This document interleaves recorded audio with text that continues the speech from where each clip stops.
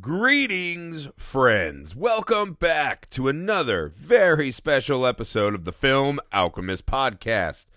Just a brief bit of business before we start today's show. If you could take a second right now and leave us a rating and review wherever you find the show, that means the world to us. It's the best way we can fight back against the algorithmic overlords, stripper vampires as they were. That's the best way you can help us out for free. It just takes a moment of your time. 5 stars, a couple sentences why you like spending time with the show. We appreciate it so much. For those of you who've been doing that, thank you very much. Make sure to go to our YouTube channel and subscribe. Film Alchemist is the channel name. You can see video versions of most of our podcasts there, as well as a lot of new fun stuff we're working on. So again, that's Film Alchemist on YouTube. You can email the show, filmalchemistpod@gmail.com, or find us on all the social media sites that you're on. We're there too. We love to hear from you guys. This way we can give you the show that you want and so desperately deserve. All you got to do, reach out to us. Let us know the movies you'd like to hear covered, be they new, old. If you have a theme for a month, double features, guest hosts, whatever you want, we do our best to deliver that. So I keep a big list of all these, so I do see and hear everything you guys ask of us. Thank you for all your help building this show. All right, that's enough business. Today, we were fortunate enough, or I was, Alex is not in this episode. I was fortunate enough to be joined by special guest host Enola Lugosi. Enola has her own podcast, Slay Away, a horror podcast. Make sure you find that wherever you find this show. Subscribe, leave her ratings and reviews, all of that great stuff. I've been following Enola for a while now. I love her podcast. I love her work. So I reached out and asked if she would be willing to come talk with us. We were grateful that she was able to make the time, and we talked about one of my absolute favorite movies from my teenage years, From Dusk Till Dawn. Not only does this movie hold up exceptionally well, but I found there was actually a lot more going on in this movie than my young adult brain had remembered. So it was a great conversation. Enola's very insightful, very interesting to talk to. I had a great time, and I cannot thank her enough again for making the time to sit down with me and discuss From Dusk Till Dawn. So without further ado, make sure you go subscribe to Slay Away Radio. Enjoy our conversation with Enola Lugosi about From Dusk Till Dawn.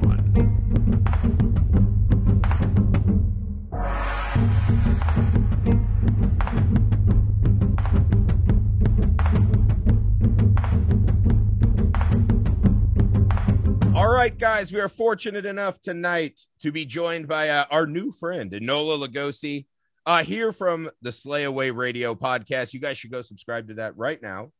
You'll thank us later.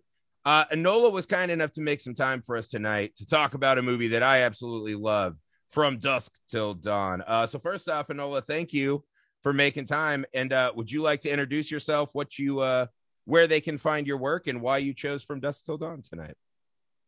Yeah, thank you for having me. So I'm Enola Lugosi, like you said. I host the Slay Away podcast. Gosh, talking about myself. Ooh, putting me on the spot. Basically, I'm just like a big nerd who loves horror, and I lean into that and just want to talk about it all the time. Yeah. So I'm a horror reviewer, and that's part of what I do on the Slay Away podcast. And then I also do some other things within the game industry by day. And the reason I chose From Dusk Till Dawn, one, it's just a fantastic film that I think it's definitely a cult. It's hit cult classic status by this point in time. And I'm a huge vampire fan myself, right. And it's one of the better vampire films out there. It's especially like if it's one that you haven't seen, it's sort of like, I would call it like a sleeper hit sort of. Oh yeah. Because I think there's probably definitely people who haven't seen it, heard of it, etc. Especially if you're like not a Tarantino fan, etc. Mm-hmm. Different things like that. So yeah, I remember seeing this one for the first time. I didn't even know if it came in theaters or I was just a little young, but this was one of those your group of friends would get together, right? And like, you've got to see this shit. Mm-hmm. And this would be like one of those movies that, you know, they would be desperate to show you all the time.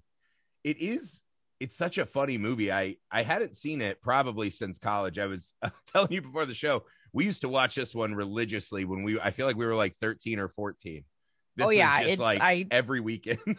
I think I saw this when I was like I want to say 12 because Right. 1996 I was like 11. So I probably didn't see it till it came out on VHS. Yes, that was my same experience. We were watching it in a garage. Yeah. Yeah, we probably rented it from like the Blockbuster. It was one of those Friday night kind of things. Mhm. Oh man, Blockbuster. But yeah, that's definitely R.I.P. like how the story went. And it's one of those things that we didn't have anything censored when it came to what we rented, honestly. So I think we wore it out, and probably we eventually got our own copy on VHS at some point, my brother and I. So yeah, it's just great. Like I just remember watching it a ton, and it's one of those things when it would come on television, you would stop and like you would watch it, right? Right. So... Honestly, I can't even imagine what that must have looked like on television back then with all the editing. Watching it tonight. I'm not even sure. It's like something that probably would have been on maybe the Sci-Fi Channel, right? Like super late at night. But I'm positive we had the VHS. Like I don't think we ever had to watch it on TV. So well, it's kind of one of those things that'll be lost to the sands of time. But trying to tell my kids, like, yeah, there was a time when all of my favorite movies I would see on afternoon television with 30 minutes cut out. You know what I mean? Like, that's just not going to exist in the future, I think. But yeah, this was a wild one too, because when you rent it, right, and your friends are, you know, this is the movie they're telling you you're watching, right? Vampire strippers and like a D&D crew of vampire hunters. You're like, yes, that sounds great. And there is just a really gnarly thriller for about 35 minutes at the start.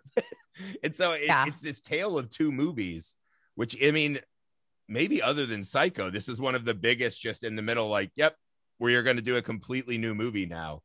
I just remember being fascinated by all of the twists and turns of this when it came out. Well, I think like at the beginning half of the film, we get this whole like, okay, so there are two people robbing banks. You get a little bit of their backstory. You find out that Richie's got some problems other than being a bank robber, and it's like really disturbing. And essentially, like there's the thing that happens with the bank teller in the hotel room, and then Seth like reams him, chews him out. He's very disgusted by this other side of Richie that he just like can't understand. And we get all this backstory, and then that keeps playing out with Juliette Lewis's character in the RV, but then nothing comes to fruition with it because the movie turns into another movie. So and it's like, okay, because you're kind of thinking that this is like a like you said, like this is a thriller, this is like a true crime thriller type of thing happening. We don't know what's gonna happen at this bar, right? I think we assume they're just gonna like that this thing in this bar is gonna be one quick scene.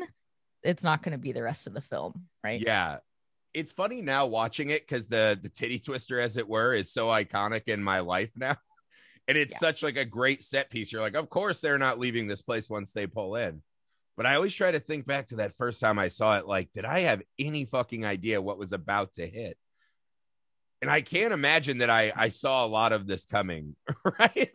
It's insane. It's interesting because and I don't know how far ahead you want to jump into the film as far as talking about it, but just go wherever. Free flow with the titty twister in general, what I think is really cool, like, and I'm just gonna jump to the end of the film. When you look at the it's a Mayan temple. Yes, like this is we're going really deep beyond just like vampires. We're talking about like ancient like Mayans and like this whole temple of vampires, and like there's probably way more than we saw at the time. And then so the temple and the bar itself apparently was like modeled after this compound that was overlorded by Colonel Kurtz or Marlon Brando in Apocalypse Now, the 1979 film. So that's what they modeled it after. And I'm just like, okay, cool. And I could see that it definitely had that feel to it, both from when they pulled up to it, because for me, not really Apocalypse Now, but when when you first see the bar, for me, it definitely gives me this like Mad Max vibe. Yes. Yeah. That mixed with like a Schumacher Batman movie. You're Yeah. like, something really weird is happening. And then at the end, you see the Mayan temple thing, and I'm like, okay, now I'm Yeah. getting more of that like Apocalypse Now type thing. So, yeah. Also, yeah. I think Colonel Kurtz would totally dig hanging out in this bar. Definitely. This feels like a vibe. But no, I mean, I think what you just hit on is kind of the thing I love most about this film, which is it's always a movie that's operating on two levels at the same time, right? So this is a vampire bar that kind of plays like this grindhouse lost movie, but it's also a temple. There's a whole backstory. Even the first scene, right, is a really fascinating scene. Because I think I had forgotten a lot of the opening of this film, right? So they just pull into Jerry's Liquor, I think it's called. And it's just this really slow kind of Texas conversation, right? It's really interesting dialogue. You're like, this is a weird way to start this film. I thought I remembered a little more hellfire at the start, right? Guns a-blazing and this and that. Well, that part comes because when the lawman goes to the restroom, right? After he talks about it's just been a long, hot bitch of a day. Then you see that the Gecko brothers are already in there with hostages and have just been watching this whole thing. And it's an awesome opening of the movie that says, everything you see, just know there is something more horrible off screen that you haven't found out yet. And I mean, the movie just really does a great job of always having another surprise in store for us. Well, and at first I thought that not Seth, but Richie was just like a compulsive liar because he's like, he mouthed to help us to that cop. And I'm like, no, he didn't. Like, right. But That's then you find like, out that he actually hallucinates. So it's like he actually did see that. Yeah. It's not something that he imagined. Well, he did imagine it, but he's hallucinating these things. So, God, it's really interesting. It's the Richie character is extremely interesting in his whole psychology, but we don't ever get to go super deep into it. So, well, I had forgotten how absolutely terrifying Tarantino was, and I think I kind of remembered him doing more of his. General, I remembered more of like the Reservoir Dogs Tarantino. Like, I don't tip, that whole thing.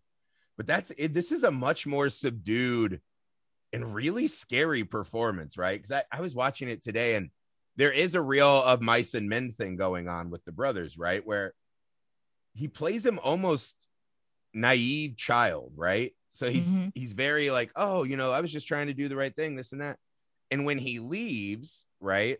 And he's alone with that bank teller, right? When he pats the bed, I just remember being like, oh my God, that is horrifying, way more scary than all the other stuff in the movie that I remember. That little pat on the bed and the smile, it sent chills up my spine, right? And then as we find out, that leads to one of the coolest parts of the opening, right? As I think you're saying, when Seth sees what Richie's done and he's just staring. Yeah, he's like, I'm a bank robber. I'm not I don't assault women and murder people I don't have to, et cetera, et cetera. Yeah. Which is really interesting because then you're looking, right? You find out that there's a moral code for Seth that Richie doesn't have because, there's something else going on with him. And that totally plays into the rest of the film and it's like the actions that Seth takes. So, yeah, it's such a great, it's one of those before Clooney became like one of the world's biggest star. You're like, of course this guy was going to make it because just him in that scene, the acting is so brilliant.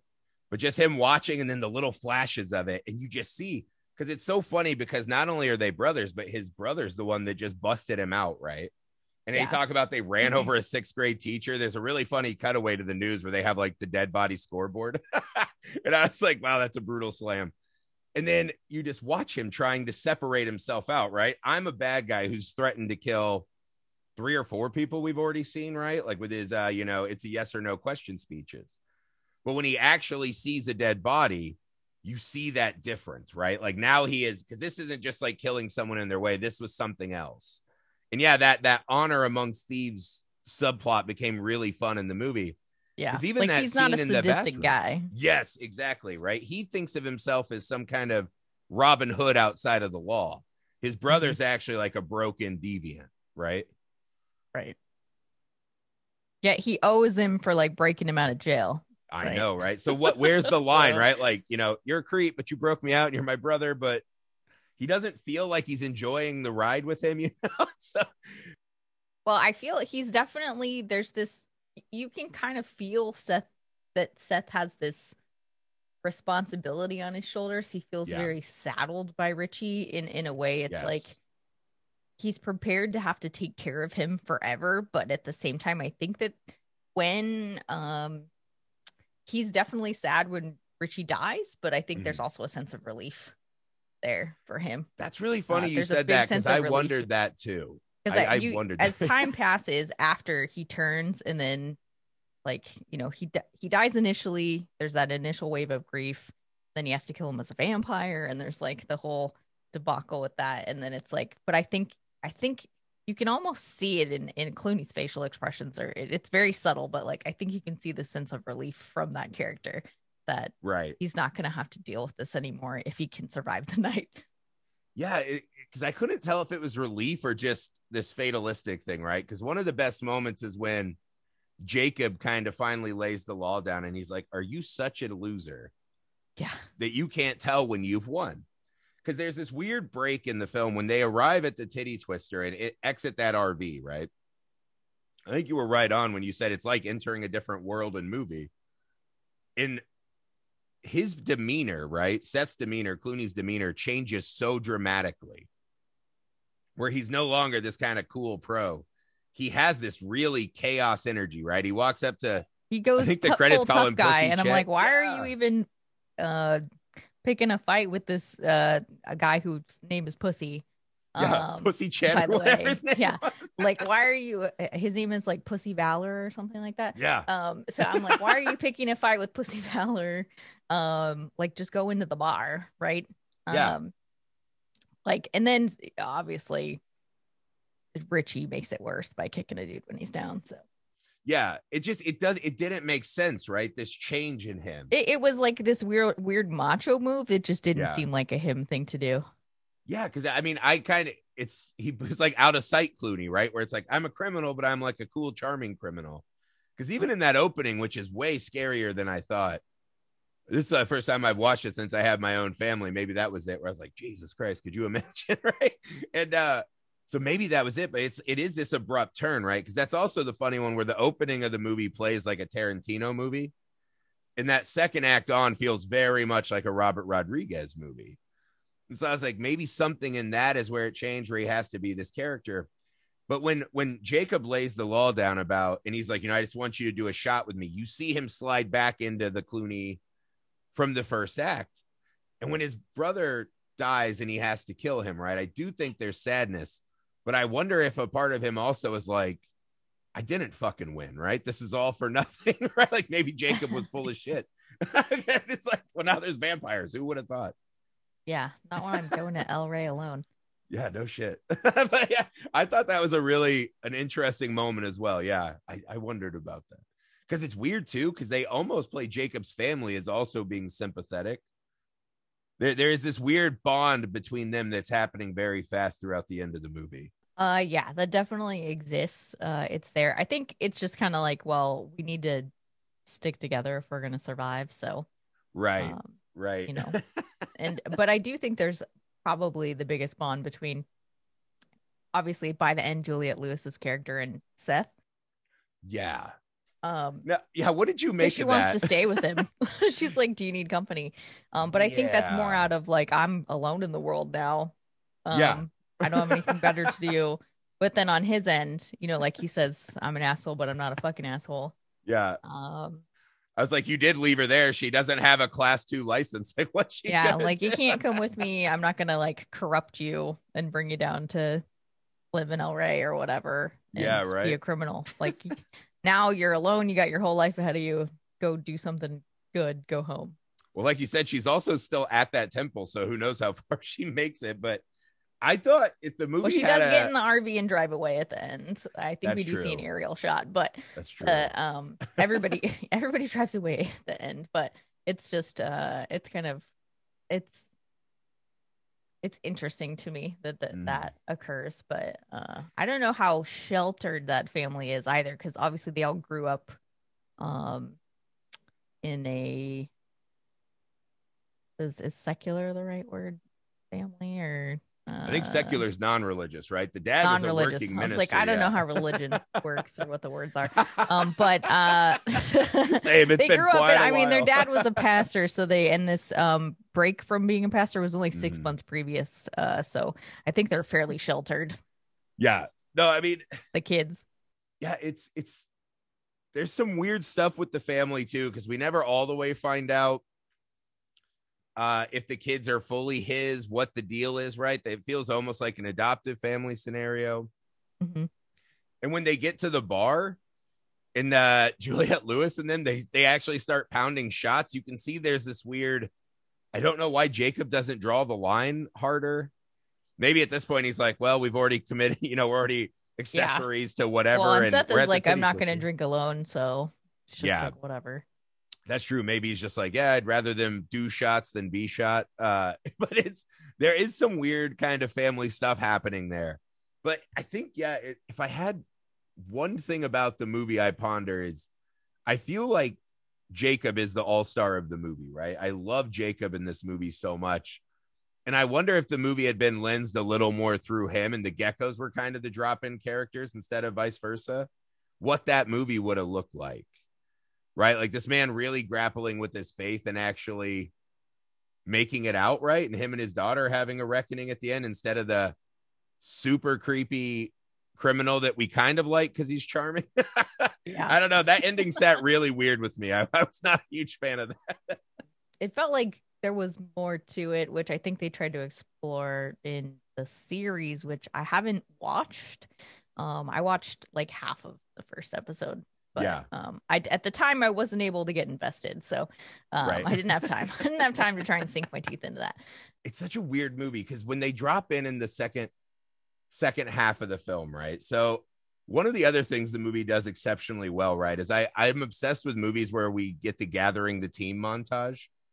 And so I love walking around the bar and meeting all the characters we're going to be fighting vampires with. Especially Tom Savini is another one of the kind of secret stealth all-stars of the movie, right? With his dick pistol and the whip. It's just like a weird menagerie of characters that become exceptionally fun to play with. What about this part of the movie really leapt out of the screen at you? When we're sort of meeting the characters around the bar. Yeah. They're all it's funny because I pay attention to Savini's character a lot just because of the pistol part. Yeah. Yeah. I mean, this whole segment is really fun. And then, yeah, I remember for me and my friends, it was one of those moments where I feel like there was a before and after we saw Salma Hayek's entrance in this film. It was like, you know how when they say like, oh, we know this is when the dinosaurs were extinct because here's a layer of dust around the earth. That's how it felt. Because I remember I had a friend once describe it as, he's like, that's the closest I've ever seen a human being look like Jessica Rabbit. And I was like, that's a really weird and exact way to put that. But, because I remember being 13 and just going around this bar, seeing all these guys. She comes out dancing with a snake. And I was just like, oh my God, being an adult is going to be amazing. And I remember the first time I went to a bar, I was like, oh, what a letdown. Right? Because I just thought every bar was going to be as cool as the Titty Twister when I was a 13-year-old kid. With all the creepy skulls and stuff carved on the insides of the walls and people dancing in crevices. It just looks rowdy. I assume this is what it was like. Rowdy. Yeah, like this is where grown-ups go when they don't have to work to blow off steam. And yeah, the first time you go to bars, just I found out the name of Selma Hayek's character, Santanico Pandemonium, was named after a Mexican horror film. No shit. So that's, I guess, the name in the alternate title is like my God, I'm not going to pronounce this right. Sexorcista. The Sexorcista? Yeah, Sexorcista. And Santanico, like, because a lot of people know she was gonna pass on the role because she has a fear of snakes, like a paralyzing fear of snakes, but she got through it. So it's so funny because my wife said the same thing. She's horrified of snakes. She's like, you couldn't pay me enough to do that. And I was like, I don't know. Salma Hayek seems to really like it. I had no idea she was afraid of snakes. Yeah. That was another one of those weird scenes. Yeah, because I was like, wow, Tarantino really wrote his foot fetish thing right on Front Street in this movie. There's like 3 or 4 times where I was like, holy shit. Because yeah, that's the one where he drinks the shot off of her toes. Right? Yeah, There's another and she really pours creepy it down scene. and like into his mouth or whatever. Yeah. And then him checking out Julia Lewis's feet. I was like, damn, dude, you got to keep this more. And I didn't really, like, I noticed those things when I watched on Friday, but I didn't really put the foot fetish thing together. So Yeah, it's one of those weird jokes that just I keep reading about on the internet, and I saw it in this movie. I was like, oh shit, I bet this is where that came from. But yeah, it was wild. Oh man. Yeah, because I thought that was another one. I was like, did she single Richie out for a specific reason? Right? Because that felt really on the she nose definitely to me clocked too. him. Yeah, like immediately. So yeah, not sure. What do you think? Do you think she sensed other evil in him? Do you think she wanted to make him one of her pets? Oh, definitely. Definitely. Yeah, I think so. Yeah, I wonder. It I sounds think like she talks maybe about he's so sadistic, making people her like slaves and stuff. dude. Or Yeah, human slaves. I'm like, yeah, I think she could tell that Richie would be a perfect lapdog for her. yeah, So, which is what she says she wants to make Seth, but yeah. yeah.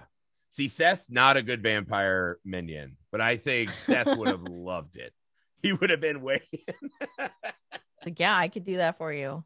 Yeah, there was a scene too. I don't know what you thought of this scene, but when he transforms into the vampire, right? He kind of looks like the Frankenstein from Monster Squad. Mm-hmm. But there's a moment when he pulls Sex Machine back and he's like, "That's my brother, and I don't care about your opinions."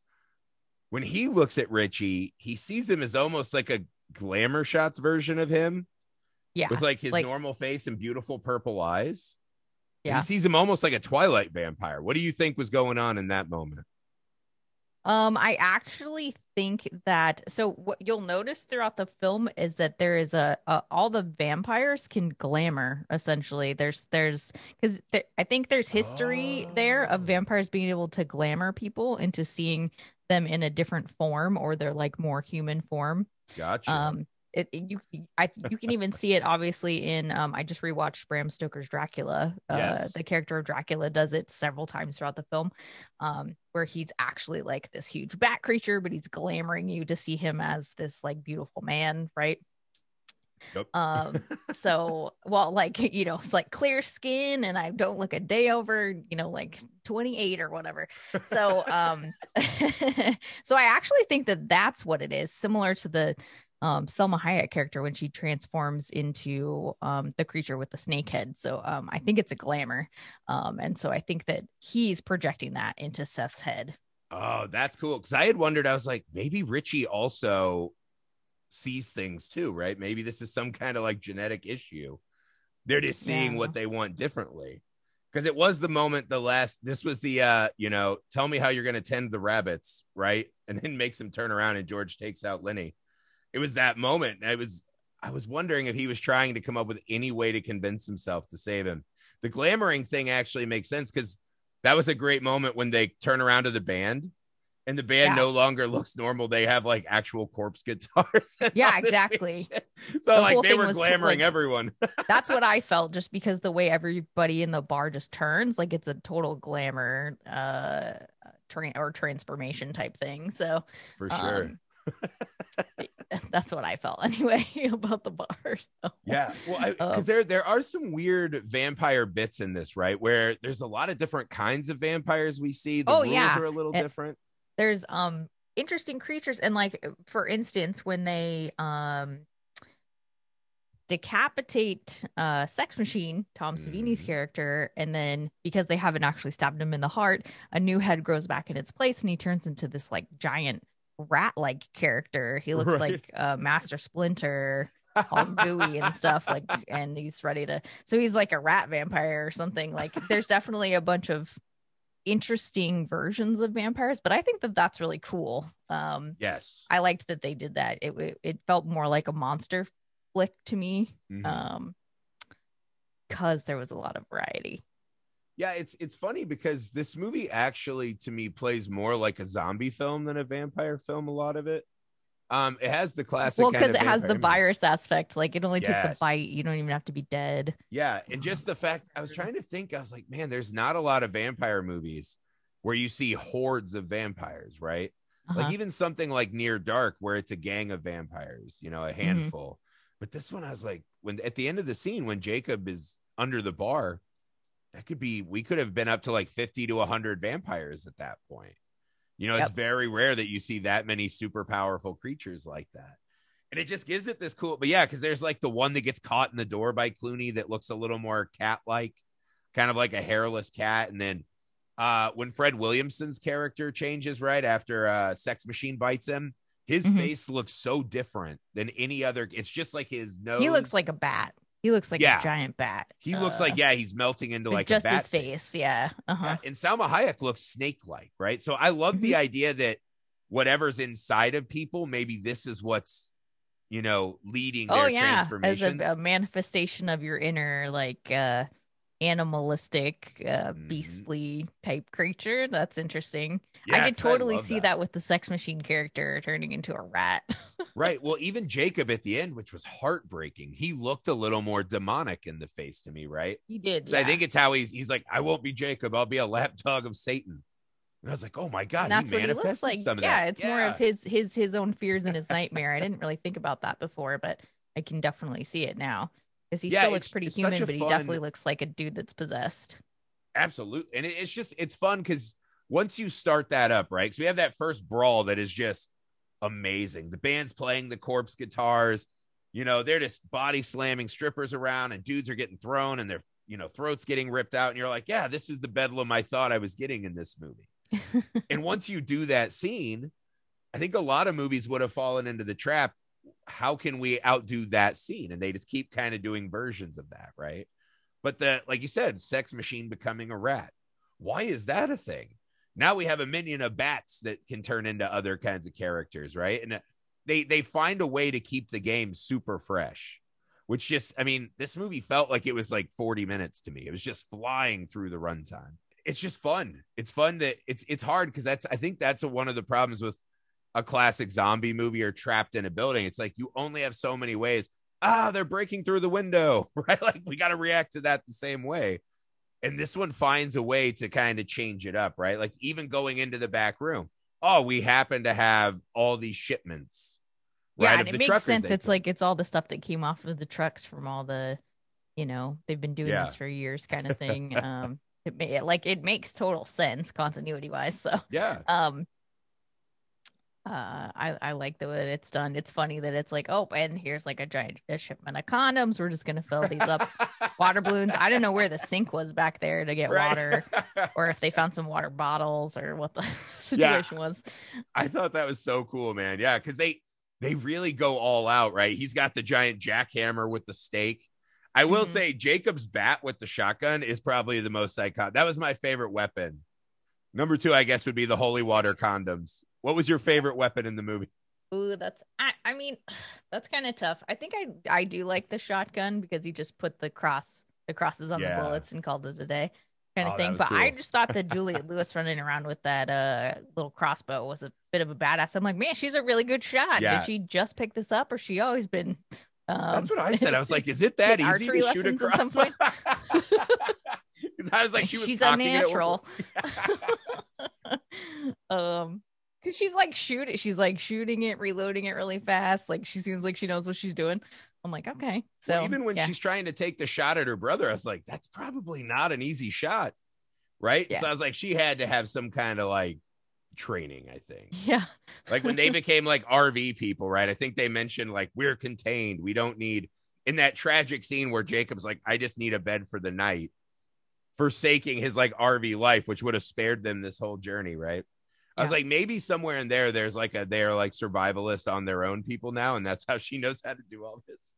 But even the son, he was running out. Just spent a lot of summers at camp. I could see it. That's right. Church camps, just shooting tree arrows all day. Those are the activities that you do at any camp. In case the demons come. That scene, I had forgotten all the way that the son died. And that actually brought me to tears today. Oh, I remembered that, but I couldn't remember if I was trying to remember exactly because so when Sex Machine turns, the son, he's at the back of the group when the dude's telling a story. So I couldn't remember if Sex Machine comes up behind the guy telling the story, if he comes up behind the son and Right. bites him in the neck, like when I was watching it. So it turned out it wasn't him, but they set you up. There's a red herring situation going on there where Yeah. they're setting you up to think that it's gonna be the kid. So misdirection, well done. Yeah, but then I remembered, yes, okay, so what happens is that like it's the dad at the end that like I think takes the first bite, and then he gets pushed into the rest of the vampires at the end, and it's this whole tragic thing with like kill me Kate, and I'm not even sure if he was actually saying that, because audibly I think he would have been too far away for her to hear what the hell he was saying. Maybe that was him starting to use his glamour. I think so. Wow, that's cool. I like that. Yeah. I never thought of that. That kind of changes a lot in the ending of that movie for me now. Yeah, it's pretty interesting. Yeah, like what if Jacob hadn't even begun to change yet, and that was just his glamoring, like he knew it was coming, and before it was too late.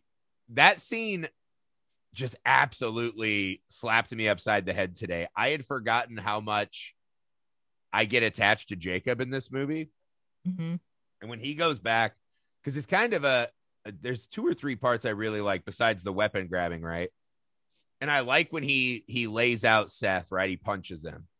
And he's like, I'm not mocking you. He's like, are you a badass motherfucking servant of God, right? You can bless holy I was going water. to talk about that. I'm like, and he's like, and then he's like, yeah. And he won't say like motherfuckers. Yes. I'm a badass.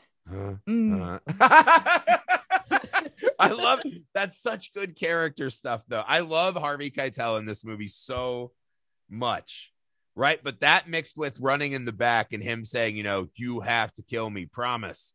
And he's got the gun to his head. Well, then I was worried. I was like, because now he's like, okay, but if you don't swear it, we're not leaving this room. And I was like, you're wasting precious time, my man. Yeah. Like, you're gonna turn right now. But watching, the thing that really got me though was watching Seth react to this moment. Mm-hmm. I had forgotten about that completely. I thought that was a really extra special touch, right?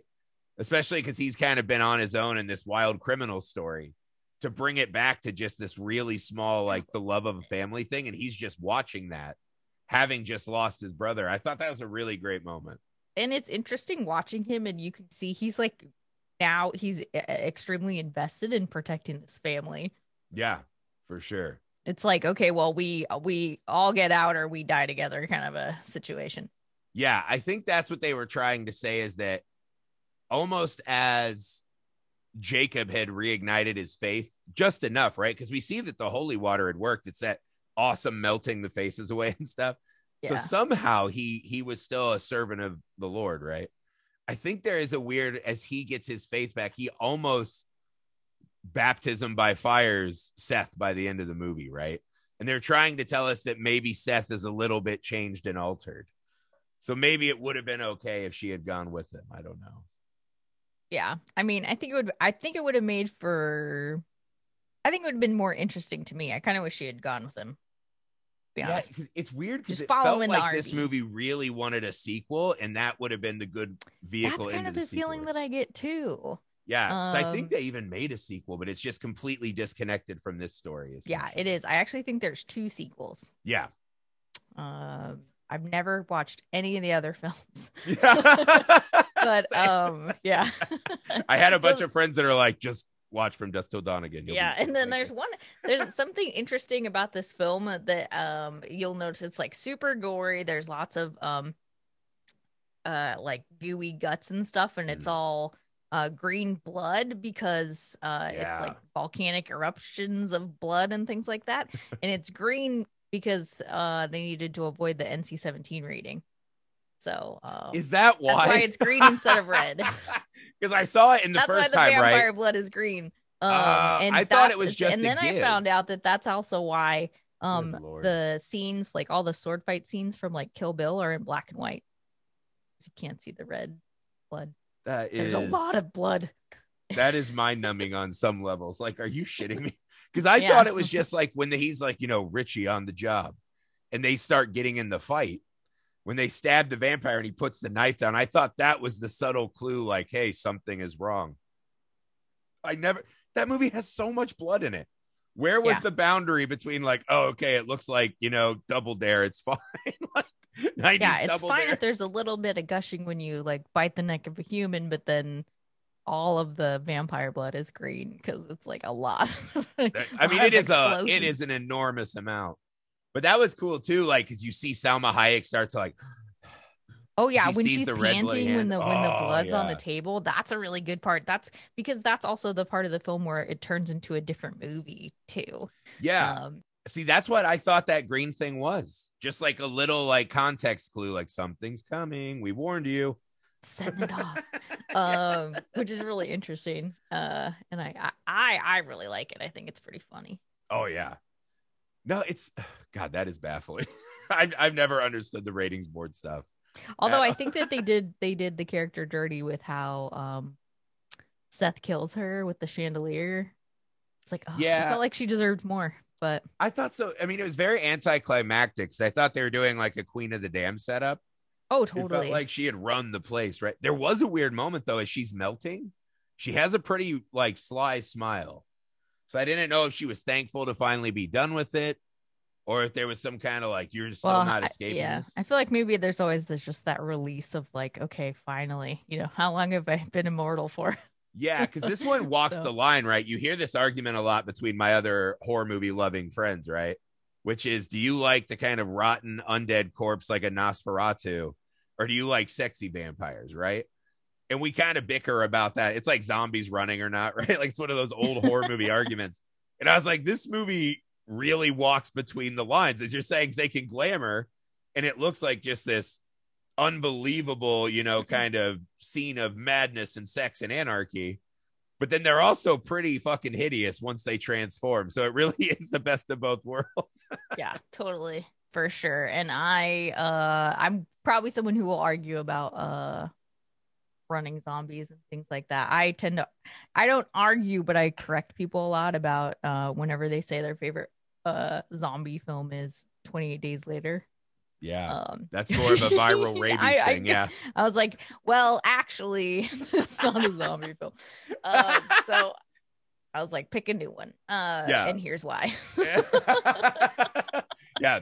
I understand how the you can rage be virus, confused yeah. by that. Blah blah blah blah blah blah. Yes. But then I just end up being one of those people. I'm like, yep, that's me. I think horror movie fans all have like our little hills we die on. It's like, this is what I've staked Yeah, it's a out. hill I like, die on every time. But yeah. it's like I was like, I know that it's a correct hill, so I'm okay with it. Yeah, for sure. So apparently there's also like a From Dusk Till Dawn video game that came out in 2001 that I had no idea about. Really? I've never heard of this. What Neither system have would I. that have been on in Xbox Let's and see. So PlayStation? Cryo Interactive came out with it, and it looks like, let's see. Oh, and the plot is Seth Gecko has been condemned to death for the murders that Richie committed. Ooh, it's an That's a inmate brutal at place to start a video some game. prison. I was like, I guess he got caught. The end of the game set. Okay, so there are vampires and things like that. He ends up in New Orleans. So that's interesting. Wow, okay. It looks like it was probably on like PlayStation or something like that. Yeah. That's a weird. Definitely looks like That a doesn't PlayStation feel- type game. Actually, I feel like this would be a really fun game. Because when they were building their team, right, and like fighting with the whip and the penis gun and then the pencil to the heart gag, I really loved. It was giving me a lot of Left 4 Dead vibes. There was a video game me and my friends used to play where you kind of assemble a team and run through a zombie world. And I was like, yeah, man, I could see this being a fun video game. Oh wow, it just says it's for the Microsoft Windows platform. Oh, wow. Well, no So, wonder that didn't take. Where did this go? I'm like, how do you even play this game? I Four don't know. hackers loved It's that like game. a third-person shooter. A third-person shooter. It was Gears of War before Gears of War. I That's guess what happened. Yeah. so. It's They funny kind of have a because vampire there's in Gears of War. like Richie is. I think it's supposed to be like an after the film happens type of thing, maybe, or it's an alternate universe because it sounds. I don't know. Oh wait, yeah, based on events that transpired directly after From Dusk Till Dawn. Yet there's a picture of like Richie on the front cover of the game, which doesn't make any sense. They're like, Tarantino still No. draws box office even in video Yeah. games. I don't know. Do you want to play the guy that did whatever happened to that bank teller in there? Buy this game. That's Yeah, kind of the gross basically. yeah. Yikes. No, yeah. Yeah, I don't know. I can see it though, because this game, it is again, it's such a strange mix of movies. And the second half is definitely video game madness for sure. But what I always come back to with this movie is they just do such an excellent job of getting us to invest in the characters.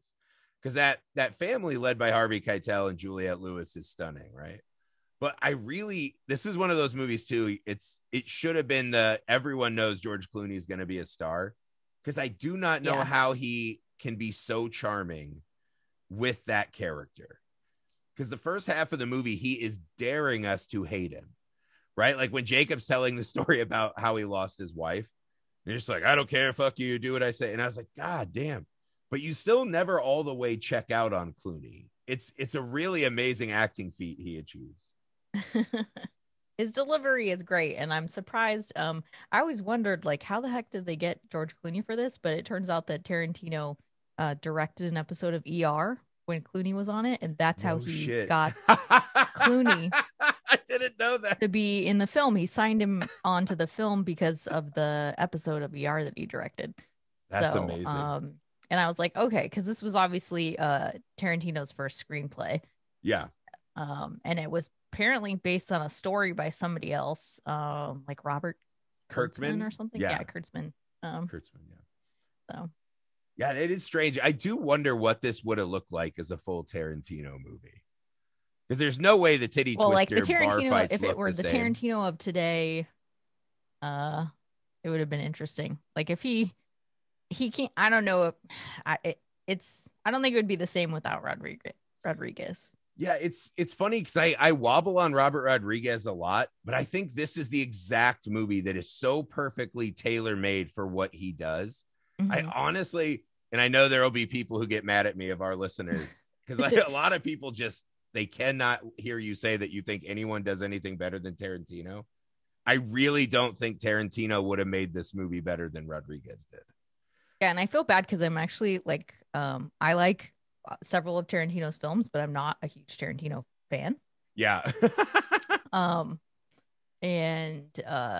like I think several of his films are fantastic, like absolutely like groundbreaking fantastic, but I don't what is the word? I don't know. Some people are like, oh my God, this person is a genius, a god. You know, I'm like, I'm just not one of those people. Yeah. I mean, when I was in film school, that was like one of the like cliques of kid were the Tarantino kids. They absolutely all their short films just wanted to be Tarantino. And so, yeah, I know a lot of people that just ride or die. Anything he does is their favorite. And that's fine. I love the guy too, but I think because he's such a great writer and you see his voice coming through so clearly a lot in this movie. But I think that sensibility inside the titty twister, because even though it's this vampire siege movie, right? There is also a goofiness. It knows exactly why this is fun, right? Like even the scene when they walk up and Cheech Marin is doing his, carnival barker, step on up and get some pussy speech. At the end of it, he literally leans down and looks into the camera, fuck it. And I was like, oh, he knows exactly what we're all doing here, right? Like, that is an absolute just breaking the illusion that we're in a movie and this is a, serious story. He just is like, come on, have fun. When something becomes self-aware. Yeah, just break in with us. I think most people know that Cheech plays 3 different characters in the film. I thought that was such a funny touch. I don't know why you did it, but I loved it. Right? Yeah, I guess like just on a filmmaking level, look at his range. We love Cheech. Criminal, and then border agent, and then guy who wants your money. Yeah, who wants to sell you something. Yeah. Yeah, I there's a lot of really good, because Michael Parks has an awesome scene in the opening as the sheriff. And is that John Hawkes? John Hawkes plays the guy at the counter. I was just like, man, everywhere you turn, there's just awesome actors in this movie. And I don't think it was a lot. I don't know what From Dusk Till Dawn made at the box office, but Tarantino only got paid $1,500 to write the script. $1,500? Yeah, it was his first paid writing gig. That is criminal. That's absolutely criminal. And Well, I actually think like yeah. maybe if you're looking at it, you can see the line where it went from being a Tarantino film to a Rodriguez film. When you talk about the two different films, like Yeah. how it starts and then like when it flips and becomes like a Planet Terror type situation. Mhm. Like then it's Rodriguez's turn to like we're at the titty twister, it's Rodriguez time. Oh yeah. As soon as they get out and Cheech Marin, because he kind of even does the line like hard drinkers, let's go drink hard. And you're like, all right, we've done this motif. And he gets out and whatever the hell's going on with Cheech Marin, I was like, this is an absolute forget that last movie. Now you're here, right? You're in this cheap, seedy movie now. I love that. It's such a twist. And it's funny too, because I mean, you said an interesting thing earlier, which is it does feel like there's still a good amount of people who haven't seen this. And I love the thought that this will keep existing as a movie that I can tell people like, hey man, you've got to check this out. Yeah. And foist this on people who don't know what they're in for. Because I think it's very rare that movies just absolutely reset 50 minutes into the movie. Mm-hmm. So if you had to, in closing, if you had to make your absolute sell, right? Why should someone who has not seen From Dusk Till Dawn, how would you pitch them to come see this movie, to make the time? I guess I would say like, okay, do you like vampire films? Well, it's got everything that a monster movie should have. It has everything that sort of elements of an 80s slasher should have, right? Yeah. Like you've got, I don't want to be like, you've got boobs, you've got gore, you've got like really dynamic characters, you've got the gangs all here, you've got like there's lots of like some good tropes in there, but having a lot of fun with it. And then it starts off as like a thriller and there's like this twist, right? Mm-hmm. So there's a lot there and some cool things to unpack. And like you feel one way about these characters and then you come away at the end feeling very differently. So I think that it's a good time from start to finish and you don't really know what you're going to get, but you come out at the end like, holy shit. But then there's that cool twist of seeing the Mind Temple at the end too. Yeah. And that's like, holy crap, man, there's more here, but we never get to really dive into it. So yeah, I mean, that Mayan temple is like the iceberg thing, right? Like we see this much, but this is what's here. Yeah, I mean, this movie was Grindhouse before Grindhouse, right? It's this half of kind of an awesome, sleazy Tarantino crime movie. And then we just go have big, insane monster movie fun. And yeah, it's just, I think that's the other thing too that is different is I love horror movies and I do not want to besmirch my beloved genre of horror movies, but a lot of horror movies fail the basic test of they just don't have characters that are worth being concerned about. So you're kind of checked out on the people you're riding through the movie with, just waiting for them to enter the slaughterhouse, right?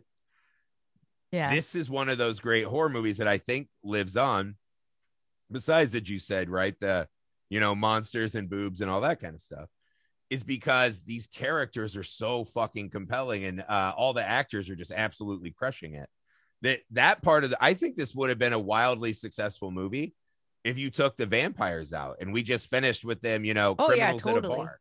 And I think that's the way you can really judge how successful the setup of a horror film is.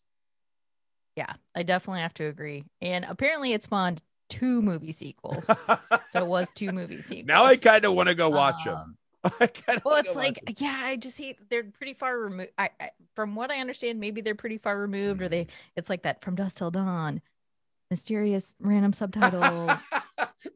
Something that has nothing to do with the movie. Hot vampires, vampire hunters. Like, I don't know exactly what happened. Yeah, the Lost Boys kind of ran into that too. This must be like a cool vampire movie, probably. And I'm like for me personally, as a horror fan, like if you're a horror fan watching this film, you get Tom Savini not just as I don't know if he did any of the special effects for the film, but like as a special effects artist, if that's something you're into as a horror fan, like I'm a huge fan of that. So like I was really excited to see him playing a role in the film. And that's just because like I'm a nerd over those kinds of things. So it's cool. And the guy whose beer he whips is baby Greg Nicotero. Yeah. Amazing, right? There's a lot of fun stuff. There's a lot of fun little facts in the film. And I actually also want to look into more about the Mexican horror film that Selma Hayek's character is named after. Yeah, I never knew that. I was just like, that's a really awesome stage name. I had no idea that was another movie. Yeah. It's really fun to go back and find these movies that, because there's always a part of me when it's been this long since I've seen a movie, you're like, did I really just like that because I was a teenage boy? And this movie's kind of a cheat code for the teenage boy mind.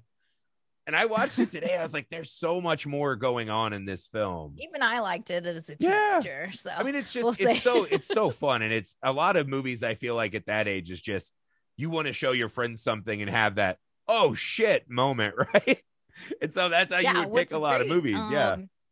Is apparently the 25th anniversary of the film was actually this last January. Oh, really? Oh, so man. I feel old now. I think so. I'm going to double check really quick, but it just happened. Right. Oh, God, that hurts my soul.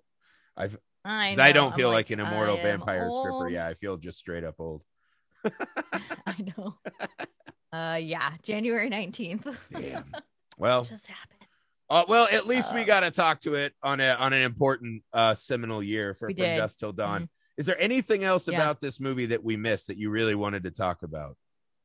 No, I think we hit all the fun facts and everything too. And it's funny because you see these casts, the cast of characters, you're going to see them a ton throughout Tarantino and Robert Rodriguez films, which is great. Like, I think they said that Danny Trejo's in like over 10 of Rodriguez's films, and like Cheech Marin is in over like 7 of them, and they're just in like a whole bunch. And I think they're both fantastic, but a lot of people just think of them more as like these character actors, but they're really great. So I hope people, that should not be a slight. Being a character actor is an amazingly important gift to the there's world. some amazing character actors out there, but they kind of go unnoticed because you don't get to know them as the person. You get to know them as these characters. And for sure. Like you enjoy it for 2 hours and you move on. They become the guy in that thing. But yeah, no, it's a fantastic film and it's one that I love going back to. So I try to go back to it every year or so. And it's one of those things I like to watch during October because I'm a big vampire fan. This for me kind of is similar to if I picked up and watched Vampires again. Yes. Now, Vampires is a bit rougher of a sledge than this one. Yeah. Yeah, this one's a lot more fun. Vampires had changed a lot. That one came out 2 years later. But I think that and it's got more the Western vibe, but there were some like tiny similarities just in how the setting and the feel. Before you get to the grindhousey part. Yeah. I mean, that is this movie if you peeled out a lot of the fun and the charm of the characters. And you just did a really down and dirty, like bad guys fighting. But I just love how over the top it is once this movie does take the turn. And it's a good time. It's a really good time. Yeah. So I agree. Well, thank you so much, Enola, for making time with us tonight. Do you want to tell everyone one more time where they can find your work? So again, I'm Enola Lugosi, just like Bella Lugosi, because obviously I love vampires and horror films. So you can find me pretty much everywhere on the internet at Enola Lugosi. And for Slayaway, you can find us at Slayaway Radio pretty much everywhere as well. And come listen to the podcast. And if you ever want to be on my podcast, come talk to me because we can review a horror movie together. Absolutely. So. Anytime. Yeah, anytime I'm there. Well, it was an absolute pleasure. Cool. Thank you for all your insight. It was awesome to talk to you and awesome to rewatch From Dusk Till Dawn.